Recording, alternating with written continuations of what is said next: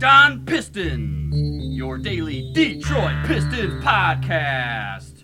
Part of the Locked On Podcast Network, your team every day. What is happening, and welcome to the Locked On Pistons podcast, your episode for Friday, May 18th. Pistons searching for diamonds in the rough with some new technology out here at the NBA Combine. This is your boy Matt Shook, the host of Locked On Pistons, also an AP freelance writer out in Chicago covering the NBA. Pistons fan, my whole life, sports newspaper reporter for over a decade as well.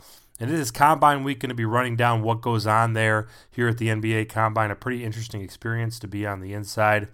Also looking ahead to the basketball and NBA 2K League weekends ahead. Also hear from one of the local prospects in the draft, Miles Bridges of Michigan State, a probable lottery pick for the Spartans as well. And talk about the big innovation that the Pistons are using as they interview players here at the Combine.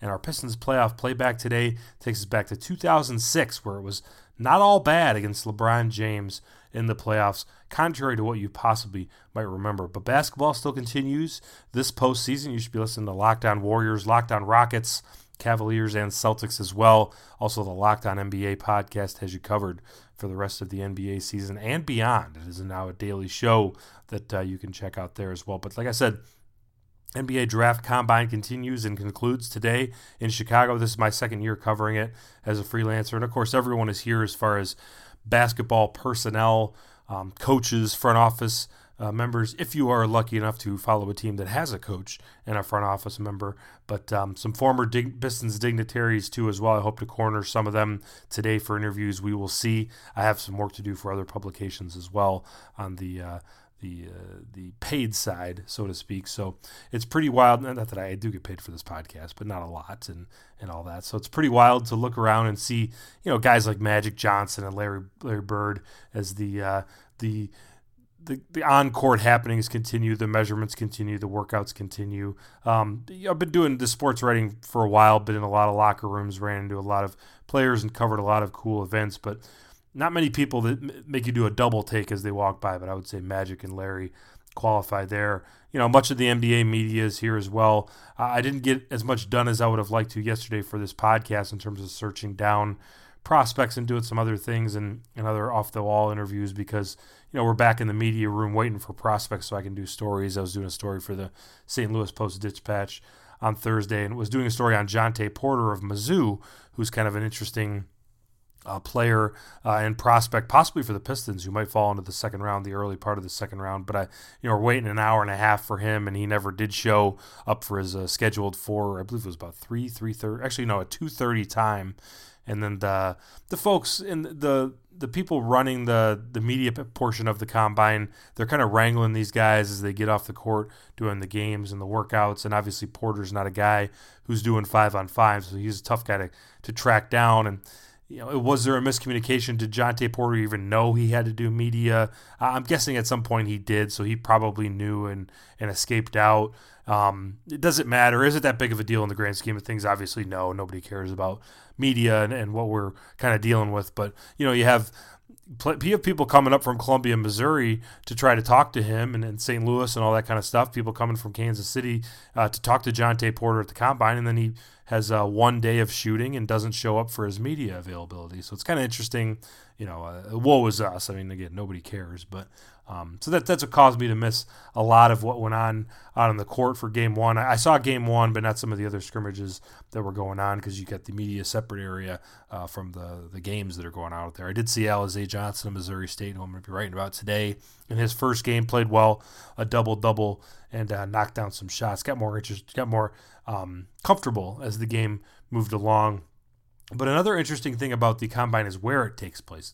It's called Quest Multi-Sport Complex, and it's in Chicago, kind of a little bit on the southwest side, southwest of United Center. I know there's more extreme south parts of Chicago and west parts of Chicago, obviously. But as you talk about downtown, the United Center is a little bit southwest of downtown, and then the Quest Multi-Sport Complex is even more, just a little bit more southwest the United Center.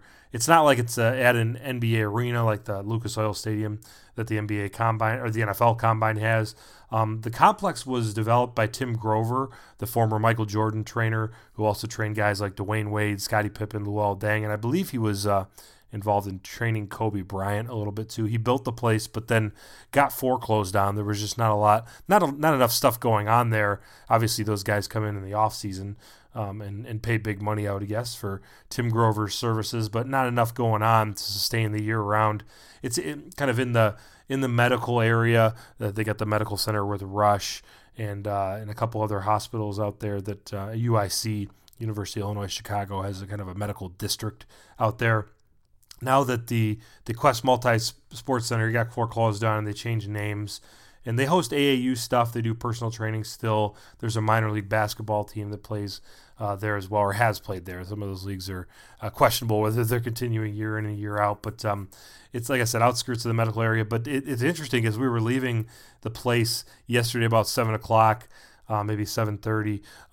One of the NBA officials said, make sure you don't turn west because it's a really bad neighborhood. I didn't know that last year. I actually did turn west and found the green line train up there. But the blue line trains a little bit to the east, head towards the medical district. But it's interesting. They have all these dignitaries, all these prospects, and they're said, don't go west because it's a bad neighborhood. There's a homeless shelter right nearby that there's just kind of a lot of homeless people walking around. And then the neighborhood around it isn't all that much better. I remember I thought I might have some dogs attacking me as I was walking towards the train last year. Not to be the dogs didn't want me at that point, but they're kind of some rough times going towards the west out of the Quest Multi-Sports complex last year. But I was wised up and went east this year instead. But as for the Pistons, Jeff Bauer is here. Hopefully he stays to the east as well. And Pat Garrity, assistant general manager, is here as well. As we mentioned, and as has been reported by the others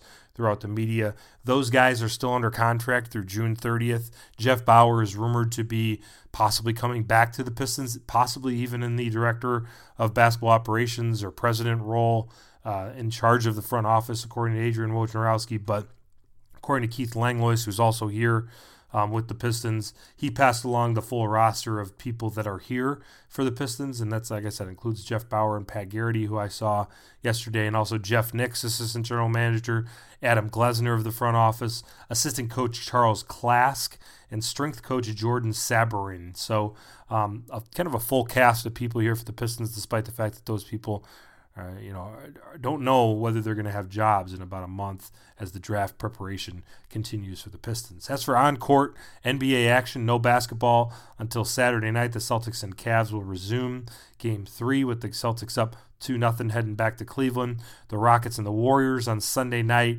in Game 3. That's a split right now. Enjoy it. Big weekend of basketball. No analysis here. Who knows what's going to happen? I guess I would be shocked if Golden State didn't win on Sunday. But I'm done predicting Cleveland. Whatever happens, I'm guessing it will be pretty good theater with LeBron James and the Boston Celtics there. And as for the NBA 2K League, the Pistons open the weekend of the NBA 2K League tonight, playing Bucks Gaming at 7 o'clock in New York City. You can catch that on Twitch at 7 o'clock Eastern. Pistons 1-0. Pistons GT 1-0 in the regular season. Bucks Gaming 0-1. We will see how that goes. These guys met very first game of the preseason tournament with the Pistons GT getting the 49-44 win. So we will see how that goes. We're going to be talking more about the Combine here today and how the Pistons are separating themselves a little bit from the pack, a little bit of a unique thing with their interviews that is going on. We're also going to hear from Miles Bridges of Michigan State. But if your company wants to reach men between the ages of 18 and 44, you should be sponsoring this podcast. Locked On Pistons is listened to by 98% men and 80% between the ages of 18 to 44. So if that demo sounds good to you, this is your spot. And we got reasonable rates. So go ahead and email me at Matt_Schoch, SCHOCH, at yahoo.com to find out more. Yes, sir! Pistons playoff playback a little bit later on in the show. Going to be revisiting a time that the Pistons actually got the best of LeBron James in a playoff series. Since we can't live in the present with the Pistons in the playoffs, we will relive some of the glory days of the past. But like we said, at the NBA Combine this week, Pistons holding interviews starting on Wednesday, had some more on Thursday, have some more on Friday today as well. The Pistons were using virtual reality goggles that the players would put on as part of the interview, and put them in this 360-degree virtual reality scenario on a basketball court as players, where they'd put them in game scenarios, and then the interviewers ask the interviewees what their decisions would be on certain types of game situations. So an interesting use of technology there that was, probably obviously started during the Stan Van Gundy era and brought in by the old regime, which possibly could be similar to the new regime. We'll see as time goes on. Some thoughts about this. I don't know. It's kind of cool. You can maybe do some innovative things with it. Most of the guys that they were interviewing that talked to the media about it said they were getting 12 out of 12 scores and stuff like that. But maybe they did weed out some guys. I don't really know. But, nice to try some things. Hopefully that wasn't the entire interview. I'm sure it wasn't. But you only have a certain amount of time to get to know some of these guys. Obviously, there's plenty of tape and plenty of 5-on-5 stuff at the combine too, but more so the tape that you've seen over the years as far as whether these guys have on-court basketball smarts. You'd like to think that most of that could be weeded out just from talented scouts watching some good tape of them throughout their college careers. But just another tool. I guess I'm not gonna. It's interesting because the Pistons are.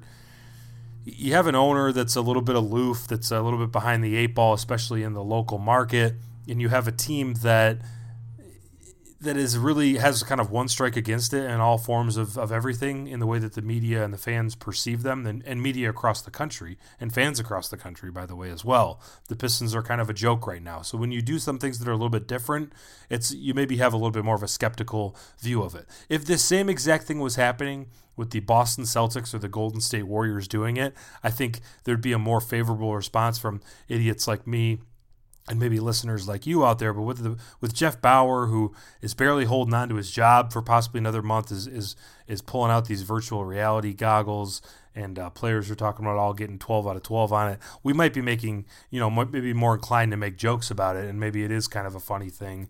But, like I said, overall, it's good to see them trying to do some things. Obviously, all this stuff is colored a little bit differently with rose-colored glasses when they start winning some games and maybe turn into an organization that it looks like they have their act together a little bit more than some of the perceptions that are seen from the outside here. So, some of those guys that were talking about it yesterday at the Combine are obviously guys that were interviewed by the Pistons, and from calling together some of the news reports, obviously there were Keith Langlois and Vince Ellis are here. Vince Ellis of the Free Press, James Edwards III of the Athletic, Keith Langlois of Pistons.com. Those guys are all here in Chicago. I haven't seen Rod Beard. I don't believe that he is here. Matt Charbonneau of the Detroit News is here, kind of covering from Michigan State angles with Miles Bridges and whatnot. But calling together from some of those reports as I was standing around waiting for Jonte Porter a lot of the day yesterday. According to those guys, Svi Mikhailiuk, who I did talk to of Kansas and confirmed that he interviewed with the Pistons as well. Shake Milton of Southern Methodist at the SMU. Tony Carr of Penn State. Brian Bowen of Saginaw, who's never really played in college because he had the booster issues with the NCAA with Louisville, and now he's moved on to South Carolina, but here's guessing that he probably never plays in the NCAA. Kevin Harvey of Texas Arlington and Devontae Graham, the very accomplished point guard out of Kansas, are guys that have already met with the Pistons. We'll find out some more today as well. But another prospect that was there that did not meet with the Pistons is not playing 5-on-5, because as most lottery picks don't do, you don't really play 5-on-5 at the Combine if you have something to lose. It's only those late first round and maybe second round guys that are trying to move up in the draft and trying to prove some things with some of the deficiencies that are talked about in their game, and trying to show that some of those things are ironed out. If you watch it on TV, the games are disjointed. They're obviously perimeter oriented. Just a chance for those guys to kind of show what they can do in game time situations, though. But guys like Miles Bridges are sitting out of those. Miles, as we know, we thought he'd come out last year after freshman season in East Lansing, but he stayed for one more year, and obviously was a big disappointment of a season, as they didn't even win the Big Ten championship there, which was won by Michigan, and then the Spartans bowed out in the second round, losing to Syracuse at home at Little Caesars Arena, and a disappointing effort where they couldn't figure out the Jim Boeheim 2-3 zone, missed all sorts of three-pointers, clanged against the rim all day long on an Sunday afternoon in downtown Detroit. But here's Miles meeting with the media on Thursday at the NBA Draft Combine. So what's this process been like for you? I'm just blessed to be here. Just doing interviews and everything for me. What do they ask?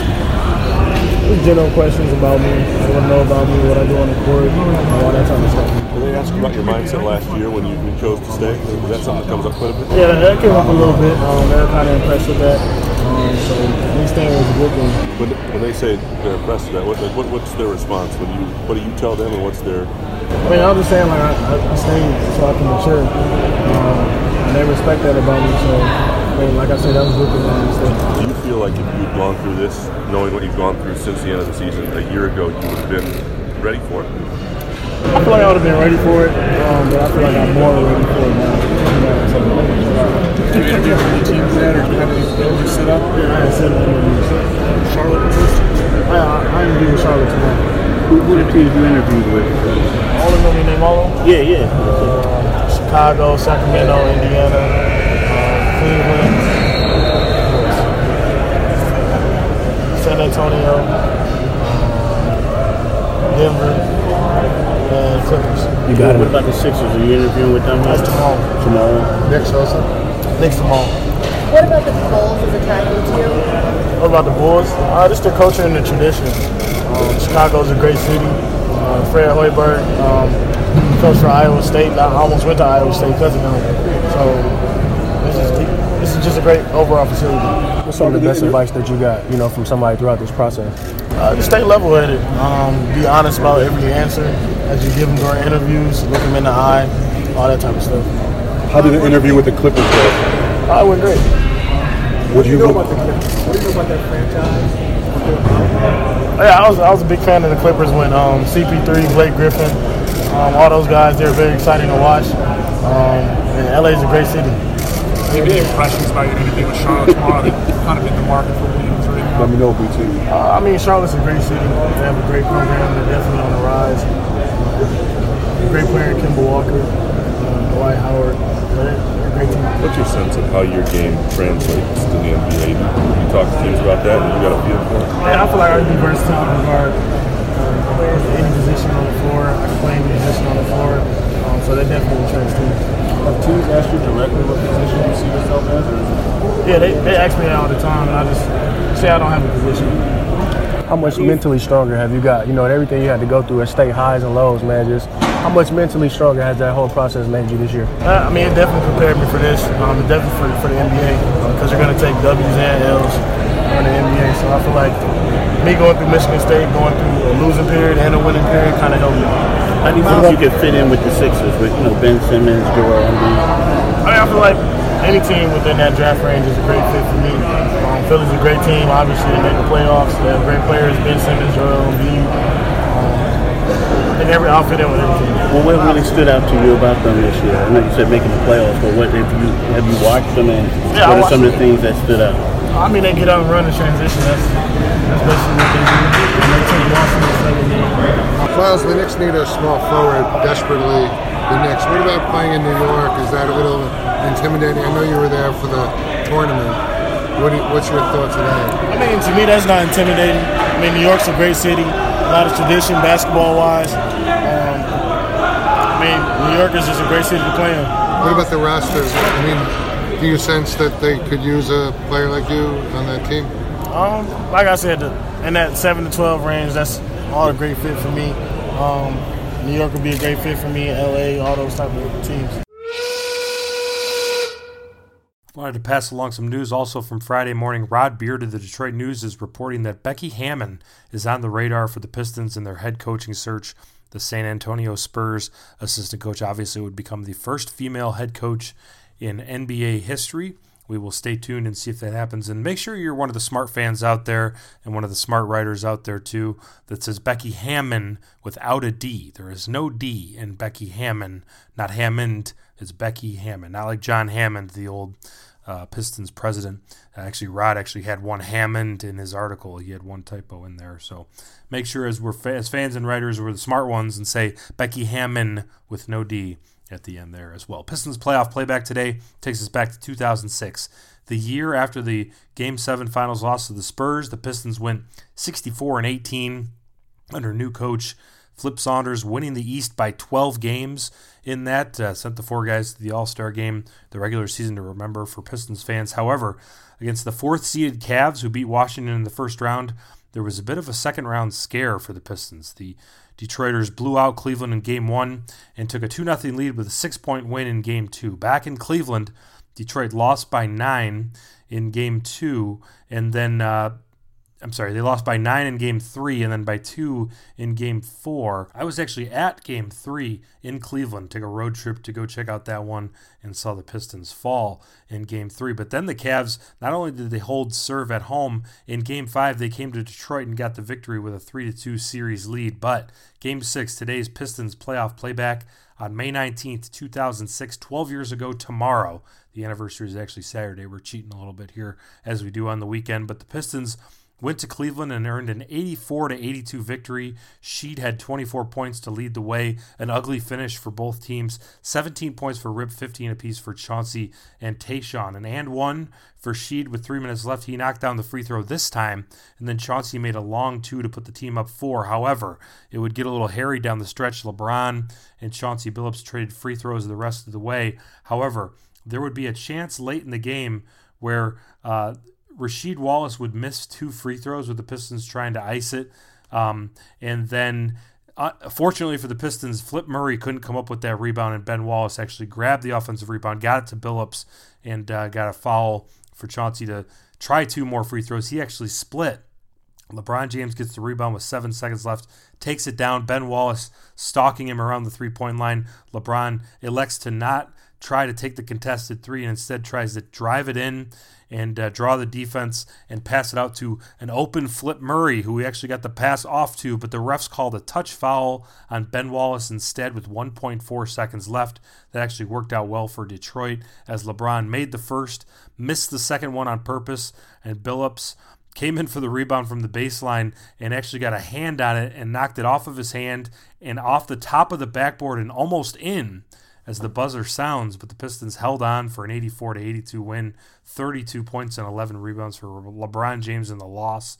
The Game 6 win set the stage for the Pistons to come home for an 18-point victory in Game 7 at home at the Palace as the Pistons held on against the King, held him off for one more year, setting the stage for a second straight Eastern Conference Finals matchups against the Miami Heat, one that would not go as well as 2005's 7-game series for the Pistons. But that's Pistons playoff playback for today. Hope you guys enjoy the weekend. Thanks for listening to the Locked On Pistons podcast, and have a good one, everyone.